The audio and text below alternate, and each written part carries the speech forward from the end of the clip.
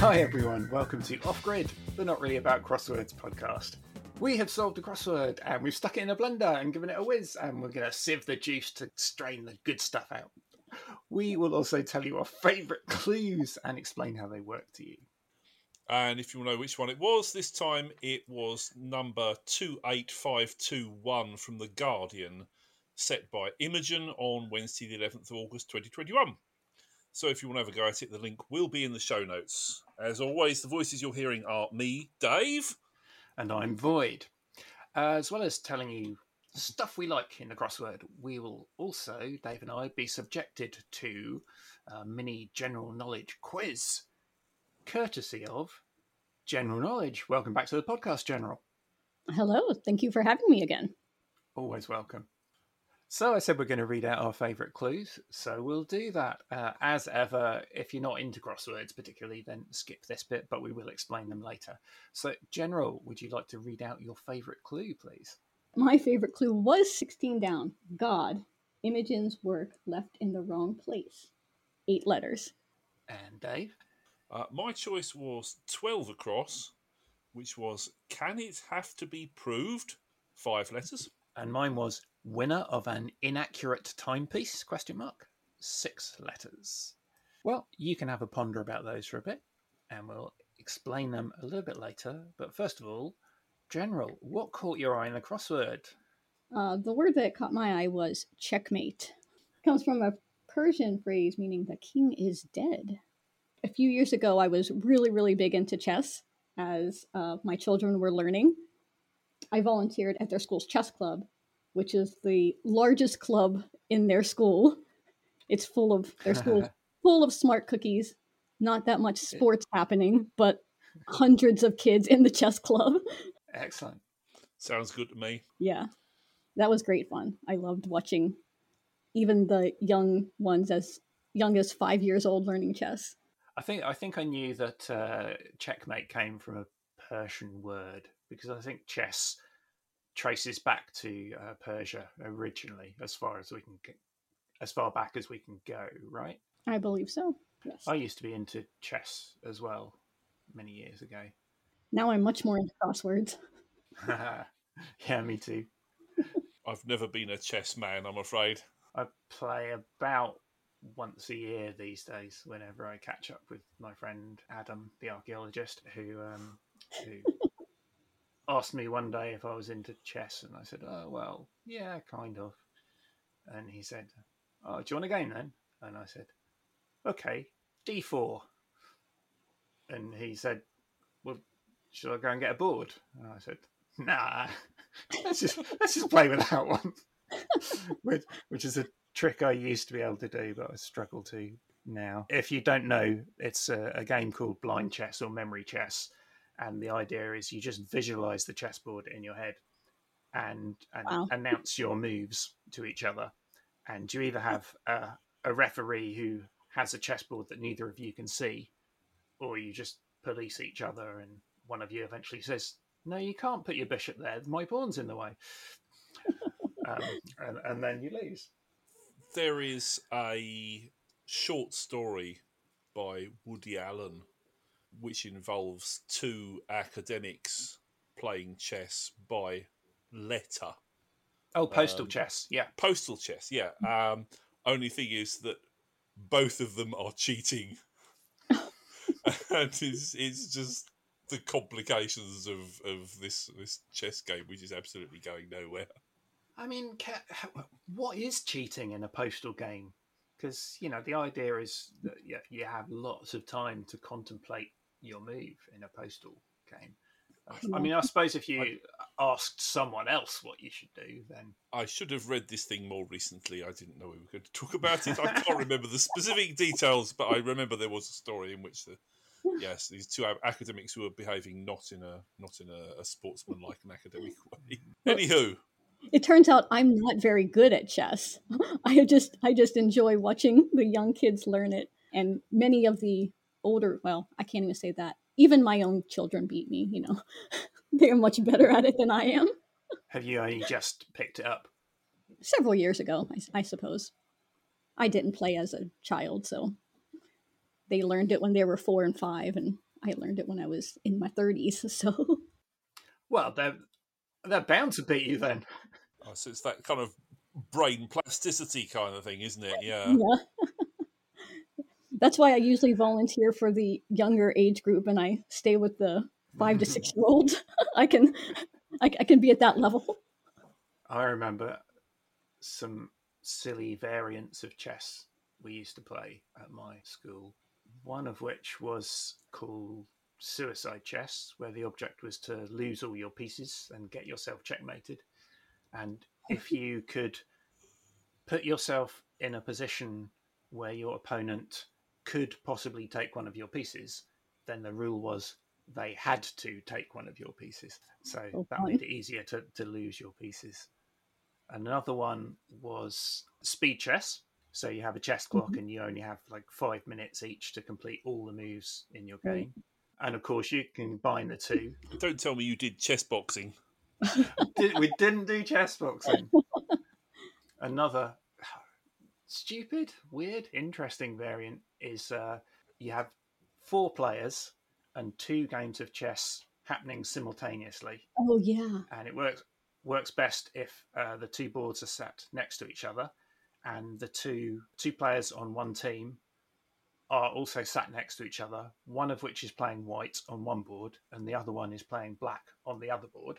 But you're playing as a team, and the way that works is if I was playing white and I took a black knight as my move, and say Dave was my partner, I could then hand that black knight to him, who would then have a spare piece, which he could then put onto his board as one of his new pieces as a move.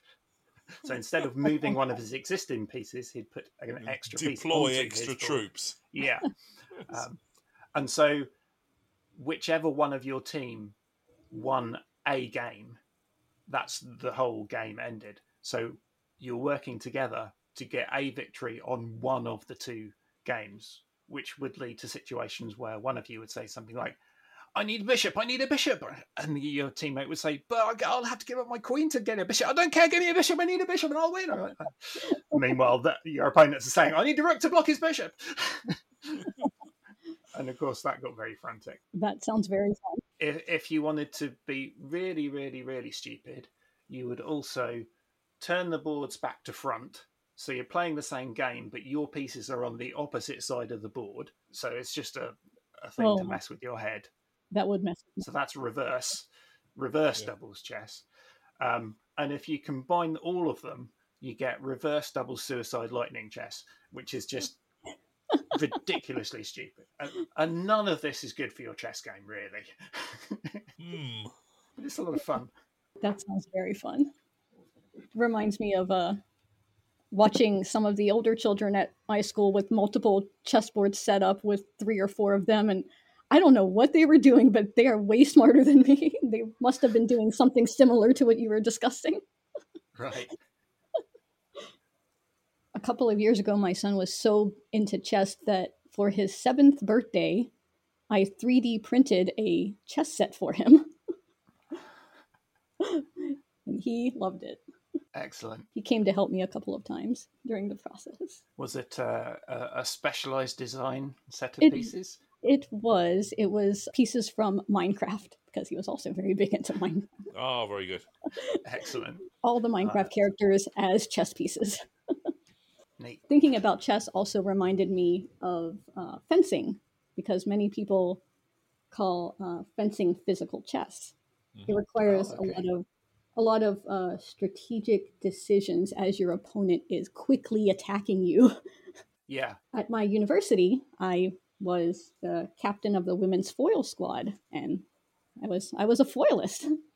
And this year, I didn't get to see much of the Olympics this year, but I did see someone that got the first ever medal for US in the women's individual foil, and it was a gold. And she was from Notre Dame, which is a school that we fenced against. So that was very we never beat Notre Dame, but we tried. Cool. Yeah, I saw a little bit of the fencing well, just a 5-minute clip from the Olympics, and a little clip from the modern pentathlon as well. There's a Brit who won the male model pentathlon, and I think he won the fencing section in that as well. I would really love to get back into fencing, but it may be a bit too old. Never. I'm hoping my kids might like it and get into it. I would love to do some, like, coach a little bit of fencing with some kids. I know the fencing's split up into foil, épée, and sabre. Saber, correct. What's the main differences between those? The main difference is where your target area is and how you attack. For a foil, you attack with the point of the weapon, and your target area is just your torso. So no arms, no legs, no head, just point at the torso. And for épée, it's also a pointing weapon, but your target area is your entire body. They could hit you anywhere. And many épéists are very tall, so they can just have very long arms and can get you anywhere. And for the saber, it's a slashing weapon, and you have to hit with a side, or I think the point also works, but the side of the weapon also works, and the target area is anything above the waist, including the hands and head. Is épée the one that's really flexible, almost wobbly? The foil is very flexible. The foil is the lightest weapon, so it's good for very small, fast people, which is what I am. I'm very, very small, and could easily turn my body so that they could not get my torso. Yeah. Saberists are very, very quick, very, like, and they make lots of loud sounds, like "Hiya!" as they go forward very quickly. Intimidatory tactics. They're very intimidating. Saberists are very intimidating. Do you know what the act of opening a champagne bottle with a sword is called? I do not. It's called sabrage or sabrage. And the idea is that you place the edge of the blade at the bottom of the neck of the bottle, and then you very quickly slide the blade up in contact with the neck, and as the blade hits the little rim as you start to get to the mouth of the neck, suddenly the forces will make the top of the bottle shear straight off. It's completely pointless, but it's just a very flashy way of opening a bottle of champagne, if that's your way of showing off. Yes, quite. Cool. Okay, Dave, how about we move on to your clue now? Give us the explanation of how it works, please. Okay, if you remember, it was, can it have to be proved? 5 letters. Well, this one was a charade clue, so building the answer up out of parts, but given that the answer was only 5 letters long, the parts were going to be pretty short too. The bit that I thought was quite clever in this instance was can it, being an instruction to shut up. You know, can it, which is shh. That is to say the letters SH. And then have is own. If you have something, you own it, theoretically. To be is just a link word between the wordplay and the definition, which was proved. So sh plus own is shown. If you've shown something to be true, you've proved it. It's short and sweet, but quite elegant, I thought. What did you find of interest in the puzzle, Void? I looked at 15 down, the answer to which was bindweed. And this reminded me of a song called Misalliance by Flanders and Swan. If you don't know Flanders and Swan, they were a musical comedy duo who were British, who were at their peak in, I'd say, the 60s, maybe 70s too. And this song, Misalliance, is about a honeysuckle and a bindweed plant which fall in love. And a couple of the verses go, said the right-handed honeysuckle to the left-handed bindweed, Oh, let us get married. If our parents don't mind, we'd be loving and inseparable, inextricably entwined. We'd live happily ever after, said the honeysuckle to the bindweed. To the honeysuckle's parents it came as a shock. The bindweeds, they cried, are inferior stock. They're uncultivated, of breeding bereft. We twine to the right, and they twine to the left. From which you might get the idea that the song isn't really about two plants falling in love. It's a bit allegorical about people's intolerance of other people's attitudes. But the fact that the bindweed grows up in the opposite direction to the honeysuckle made me think of the fact that there is a scientific word for handedness. Do you know what that word is? This is chirality. Mm-hmm. Yeah, spot on. And that comes from the Greek word for hand, which is, I think, chia. But certain chemical molecules can be chiral pairs of each other. The technical word for that is an enantiomer. So, for example, if you hold up your two hands and look at them, then they're mirror images of each other. So you can't put your left hand on top of your right hand and cover up your right hand exactly because they're slightly different shapes. But if a mirror image of your right hand was superimposed on your left hand, then it would cover it up completely. And so there's a couple of examples of chemicals like this. There's a chemical called limonene, which is found in oranges, and it gives rise to the smell of oranges. But that chemical's chiral pair is also found in lemons, and that makes lemons smell lemony. So depending on whether it's left-handed or right-handed, it's orangey or lemony. And there's another one called carvone, which causes either the smell of caraway seed oil or the smell of spearmint oil, depending on whether it's left or right-handed. Is it not the case that the left-handed molecules are called levo something or other, and the right-handed molecules are dextro something or other, and yes. that's why dextrose is a right-handed sugar molecule? Is that right? Yeah, spot on. Yeah, I was looking this up because I vaguely remembered hearing a story about a chemical which was in one form was benign, say the left-handed version, but in its right-handed version it was a poison. And I think I might have read this in a story. I wasn't sure, but I looked it up and I found that there's a chemical called brucine, which has some limited anti-cancer uses, but it's probably not very good for you anyway. But it is very closely related to another chemical. I don't think it's an enantiomer, but it's very closely related to strychnine, which is definitely not good for you. And in looking up brucine, I found that it was mentioned in the Count of Monte Cristo. Quote, well, suppose then that this poison was brucine, and you were to take 1 milligram the first day, 2 milligrams the second day, and so on.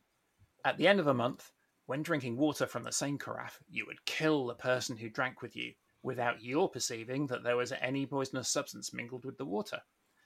And so I've got another question for you, which is, do you know what the word is for this gradual build-up of immunity to a poison by taking very, very tiny doses? Probably should do and may have done in the past. It's very reminiscent of the Princess Bride, isn't it? With building up the immunity gradually to whatever it was called now, yeah. And then the whole sequence with the cups with the poison. But I can't remember what the name for it is if I knew it.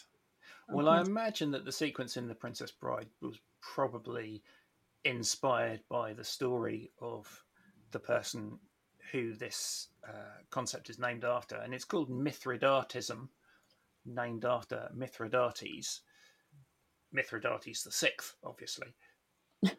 Oh well, yeah. I mean, the first five had their own claims to fame, didn't they? Yeah, exactly. Mithridates the Sixth was the king of Pontus, which was an ancient kingdom in Asia Minor in the lands around the Black Sea. And it was an independent kingdom in the first few centuries of the first millennium BCE. And Mithridates came to the throne aged 15 after his father, Mithridates V, had been poisoned.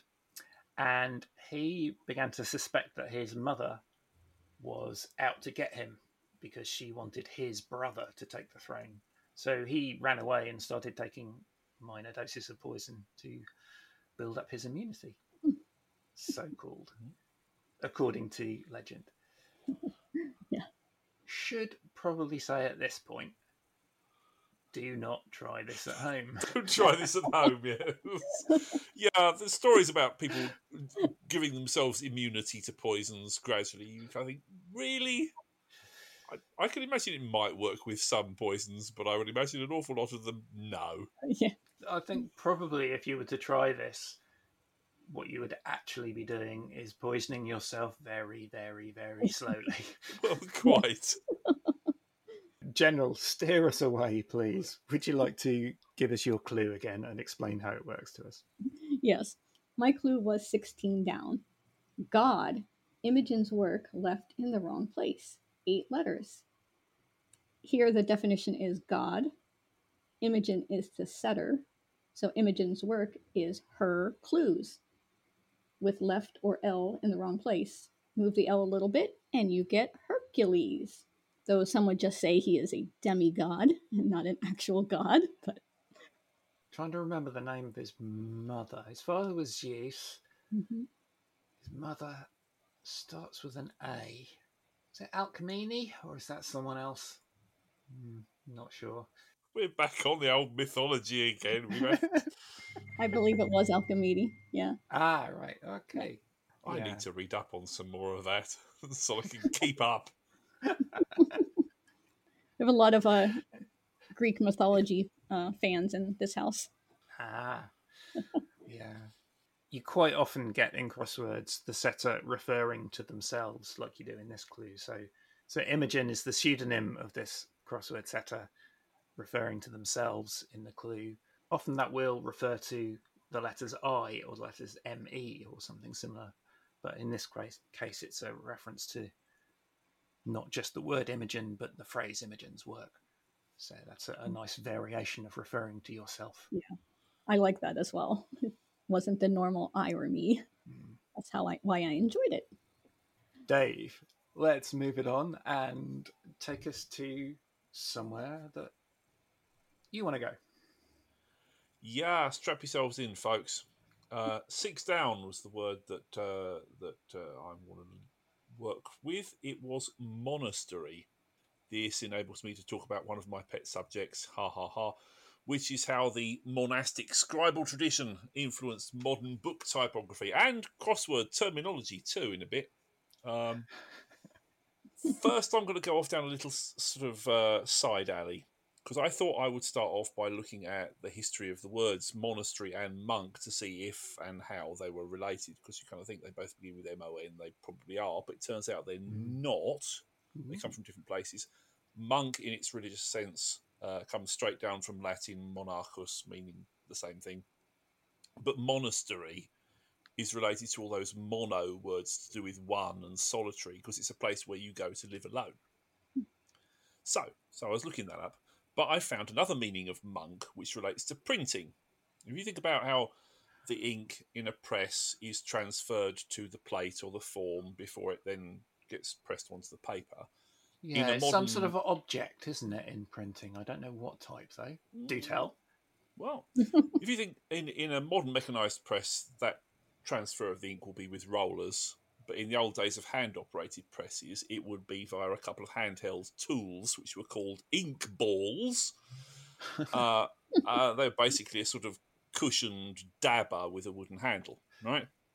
And you dip them in the ink, and then you work them against each other for a bit to spread the ink out and to even it out, to get rid of any lumps or blobs before you then dab them on the form to ink it up, which you then press the paper against.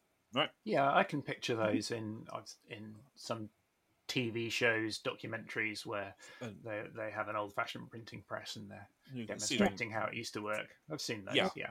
Right. So, but if you didn't work them against each other sufficiently, and you ended up transferring a big blob of ink onto the form on the plate, then when you took the impression, you would end up with a printed page with a dark blotch on it, right? Okay. And, well, I'll give you a quote from the classic Joseph Moxon's 1683 Mechanic Exercises or the Doctrine of Handiworks Applied to the Art of Printing, Volume 2. Oh, volume 2, right. Yeah. Quote, when the pressman has not distributed his balls, some splotches of ink may lie on them, which he delivers upon the form so that the sheet printed on has a black blotch on it, which blotch is called a monk, unquote. And conversely, if you missed a bit while inking up the form so that the printed sheet had a blank area on it, that was called a friar.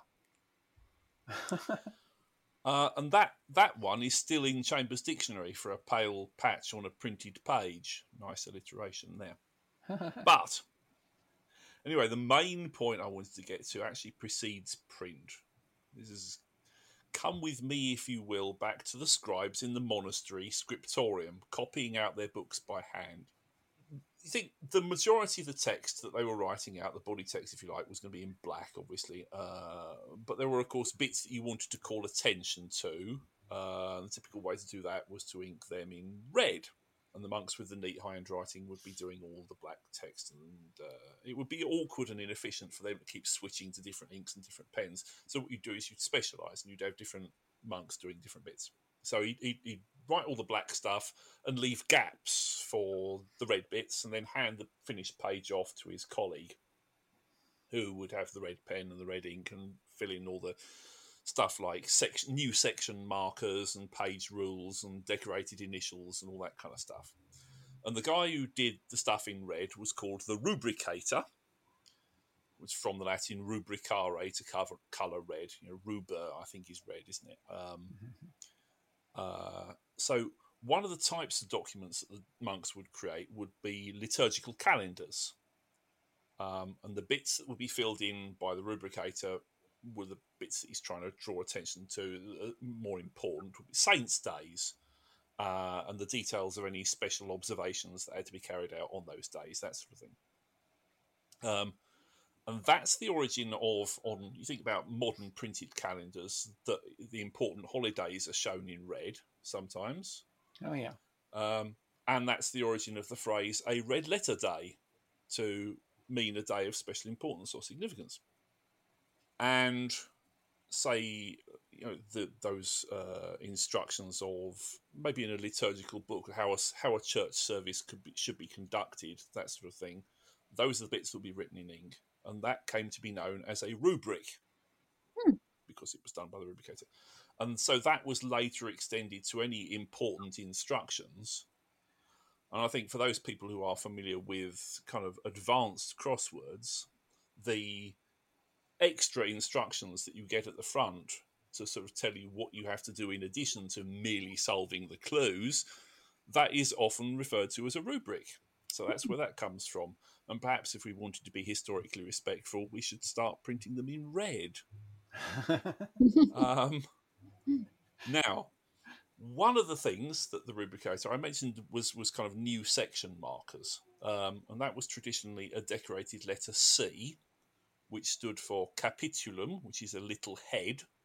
And it would be like at the head of the column. And it's related to chapter and capital and all those kind of words. And part of the way that letter was decorated was they might put a thin line or two down the right-hand side of the bowl of the letter C. And over time and repetition, maybe the bowl would get filled in and it would become more of a solid shape. And the lines down the right-hand side got a little bit longer and more prominent. And that's the origin of the modern paragraph mark, also known as pilcrow. Now, unlike in MS Word, where the pilcrow goes at the end of the paragraph, in the medieval manuscripts, the capitulum went at the start of the paragraph. Now you take one step forward to Gutenberg and the invention of the printing press. So your press would come with one fount or font of type, which is used for the black body text, right? Yeah. So you're typesetting the majority of the page, but you would still be leaving spaces for the rubricator to do his bit by hand. So the majority of the page was typeset and printed mechanically, but you were still handing off the red bits, and maybe you'd have an illuminator to do any illustrations and things like that by hand. But of course, the press meant an increase in speed and a decrease in cost. So the demand went up. You could produce more books, so more people wanted books. So the printers and the publishers started offering their customers a choice. You can either wait and pay full charge while we get all the fiddly bits added to the pages manually, or you can buy the book at a cheaper price with just the black bits done, take it home and do the rubrication yourself at your leisure. Right? And lots of people went for that. Lots of people went for that option, unsurprisingly. It's like, yeah, just give me the book. I want the book. And so lots of those books that were taken home, they never actually got the rubrication done at all, so the gaps stayed there. And that, ladies and gentlemen, is where the modern book typesetting tradition of a first line indent came from. That little gap at the start of the paragraph is where the capitulum should be, but isn't. So we should all now take our red pens and draw little little C's in all the of our little gap at the start of every paragraph. Yeah, absolutely. Got it. Now I'm aware I've used up a lot of time there. Void, you had a clue about a timepiece, didn't you? What was that all about? I did have a clue about a timepiece, yes. 19 down, winner of an inaccurate timepiece, ? 6 letters. This was a double definition clue. So winner was one definition, and of is a little link word. So in other words, you can get the definition of or from this other bit of the clue. And the other definition was an inaccurate timepiece, ? So nowadays, all our timepieces tend to be digital, and they all are very accurate because they get their time from the internet, so they keep perfect time. But older timepieces, clocks usually, if you turn them around and looked at the back of them, you would see a little slot, usually curved, with a notch sticking out of it, which was movable, and you could shift this notch either to the left or the right to make your clock tell time a little bit faster or a little bit slower to compensate for any inaccuracies in the mechanism. I think that's called a regulator, although I might be wrong about that. But the reason you would need to do that is because your timepiece might be a loser or a gainer of time. So the answer to this clue was gainer. A winner is a gainer, and a possible inaccurate timepiece might be a gainer. So I like that. And it also made me think of the French verb gagner, which has several different meanings, one of which is to win or to earn, another of which is to gain. So yeah, nice short clue. Clever. Very good. I enjoyed it. That's nice. Right, I think it's time for our general knowledge quiz. General, have you got something for us? I do. So my first quiz question for you is inspired by 8 Down, Ermine. So I'm a big animal fan. I love animals. I love learning about all animals. So we all know an ermine is a weasel, but what other animal shares this name? Oh. What, another animal that's called ermine? Yes. Okay. Well, now I do remember last episode, General, you were talking about the magic roundabout, and there was a cow in the magic roundabout called Ermintrude. But that's probably not the answer to your question. That is not the answer. No. Are we talking another mustelid, or are we talking some other class entirely? Another class entirely, yes. So would it be another white animal? It is a white animal. An animal that can be white. Ah, so is it another animal which has a white winter coat? No, it's not just a winter coat. It's white all the time. It's actually white with black spots. Ah. Interesting. Are we still in the mammals? Yeah. It is not a mammal, no, So maybe a bird. or an insect. Whoa, a Okay. white insect with black spots. Is it a type of ladybird? No. No. Or a butterfly? Oh, very close. Oh, Moth. thanks. Well, in that case, it must be a moth then. A moth. An ermine moth. An ermine, yes. They are very beautiful if you look them up. They are white with black spots and they have a small, very fuzzy head. Their head is very adorable. And they're actually not found in the US. I think a lot are found in Europe.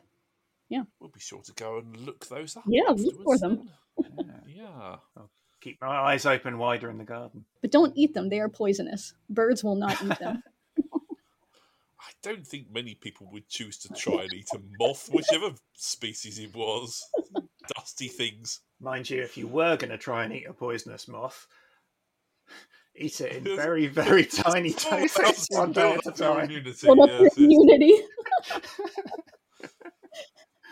Okay, what's the next question? I don't think we can really claim a point for that one. We had to be led quite a long way down the road. Indeed, yes. Well, I was hoping that was the easiest one. So my other word is inspired by Five Down, which is Painted Desert. I don't know if either of you have seen the Painted Desert or seen pictures of the Painted Desert, but it is very beautiful. Having solved it, I went away and looked it up and saw some pictures online of it. Yes. It's, multicoloured strata of rock. Yes, indeed. It is located in Arizona.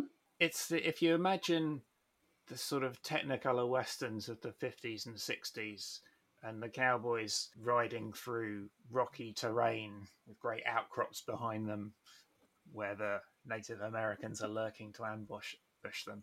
Picture those rocky outcrops in your mind, and those are the ones that are in the Painted Desert. Yeah. Unfortunately, I think my question might be a little more difficult than the ermine one.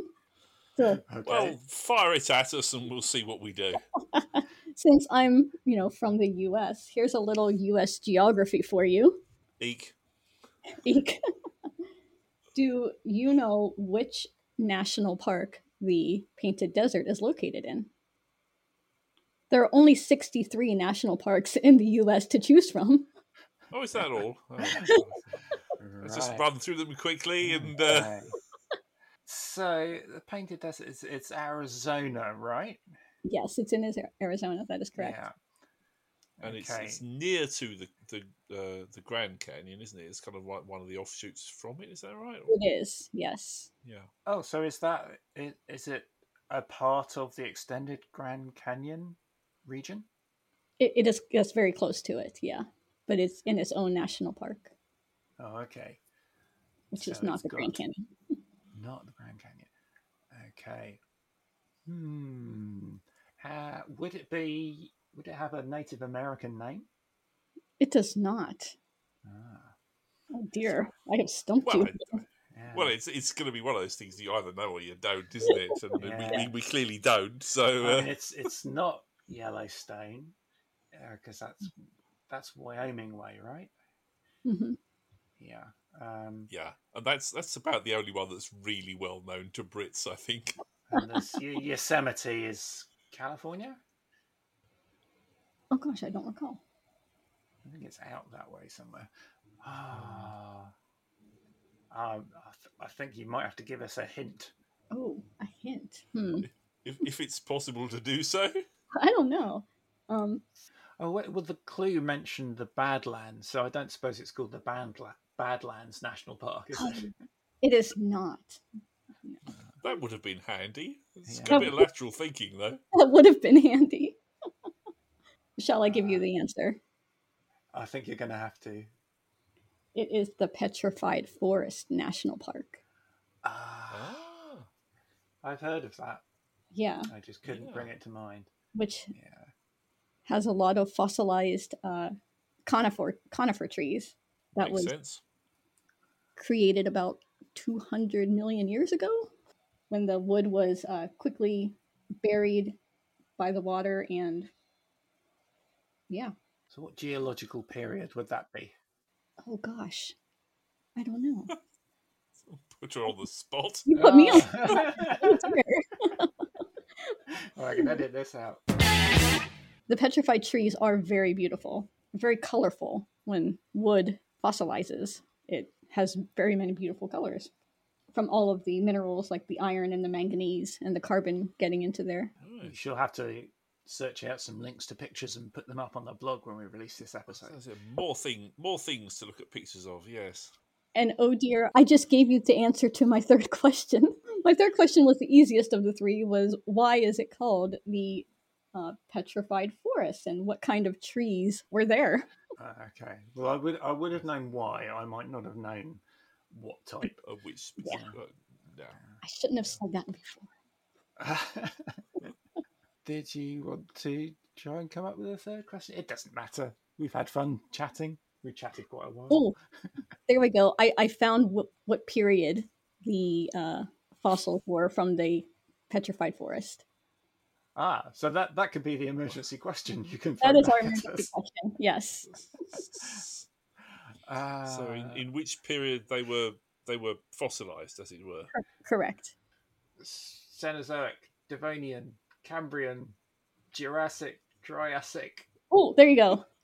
Oh, Triassic. Hey, It was- throw out some names. It was the late Triassic. Okay, Well, that is 200 million years ago. 1.5 points for each of you. Point and a half. Well, there you go. Hooray, internet points.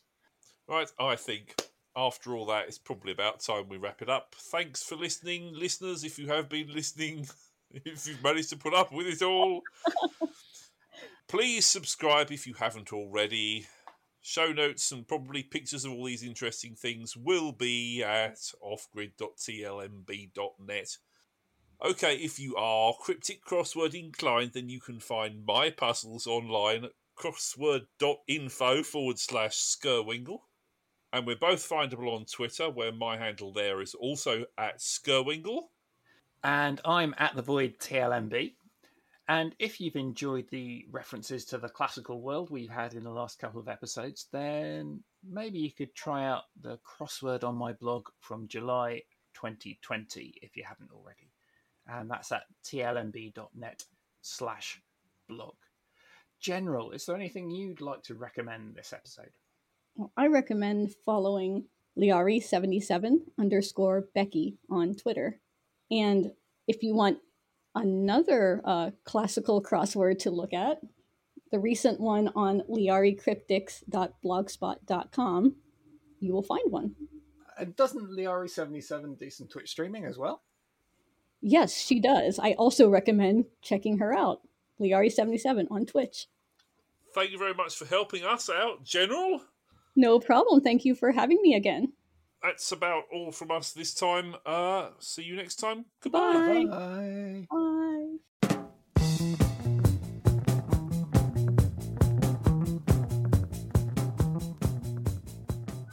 That was Off Grid. If you've enjoyed it, please tell a friend. And of course, if you can rate and review us on your platform of choice, that would be lovely. And subscribe too. Thank you to Imogen for the puzzle, which was featured in this episode. And thank you also to the Trudy for our theme tune, Speedman, which was once featured by Mrs. Norman in a music and movement class. Come on, children, let's pretend you're a train.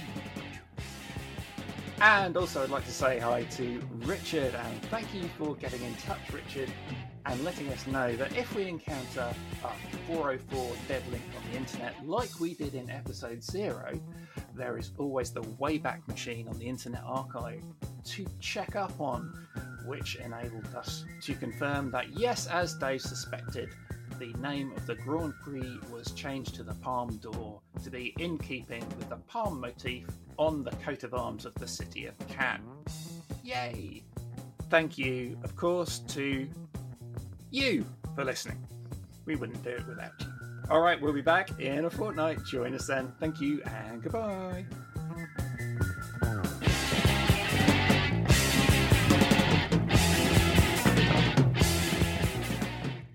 I've got my tea.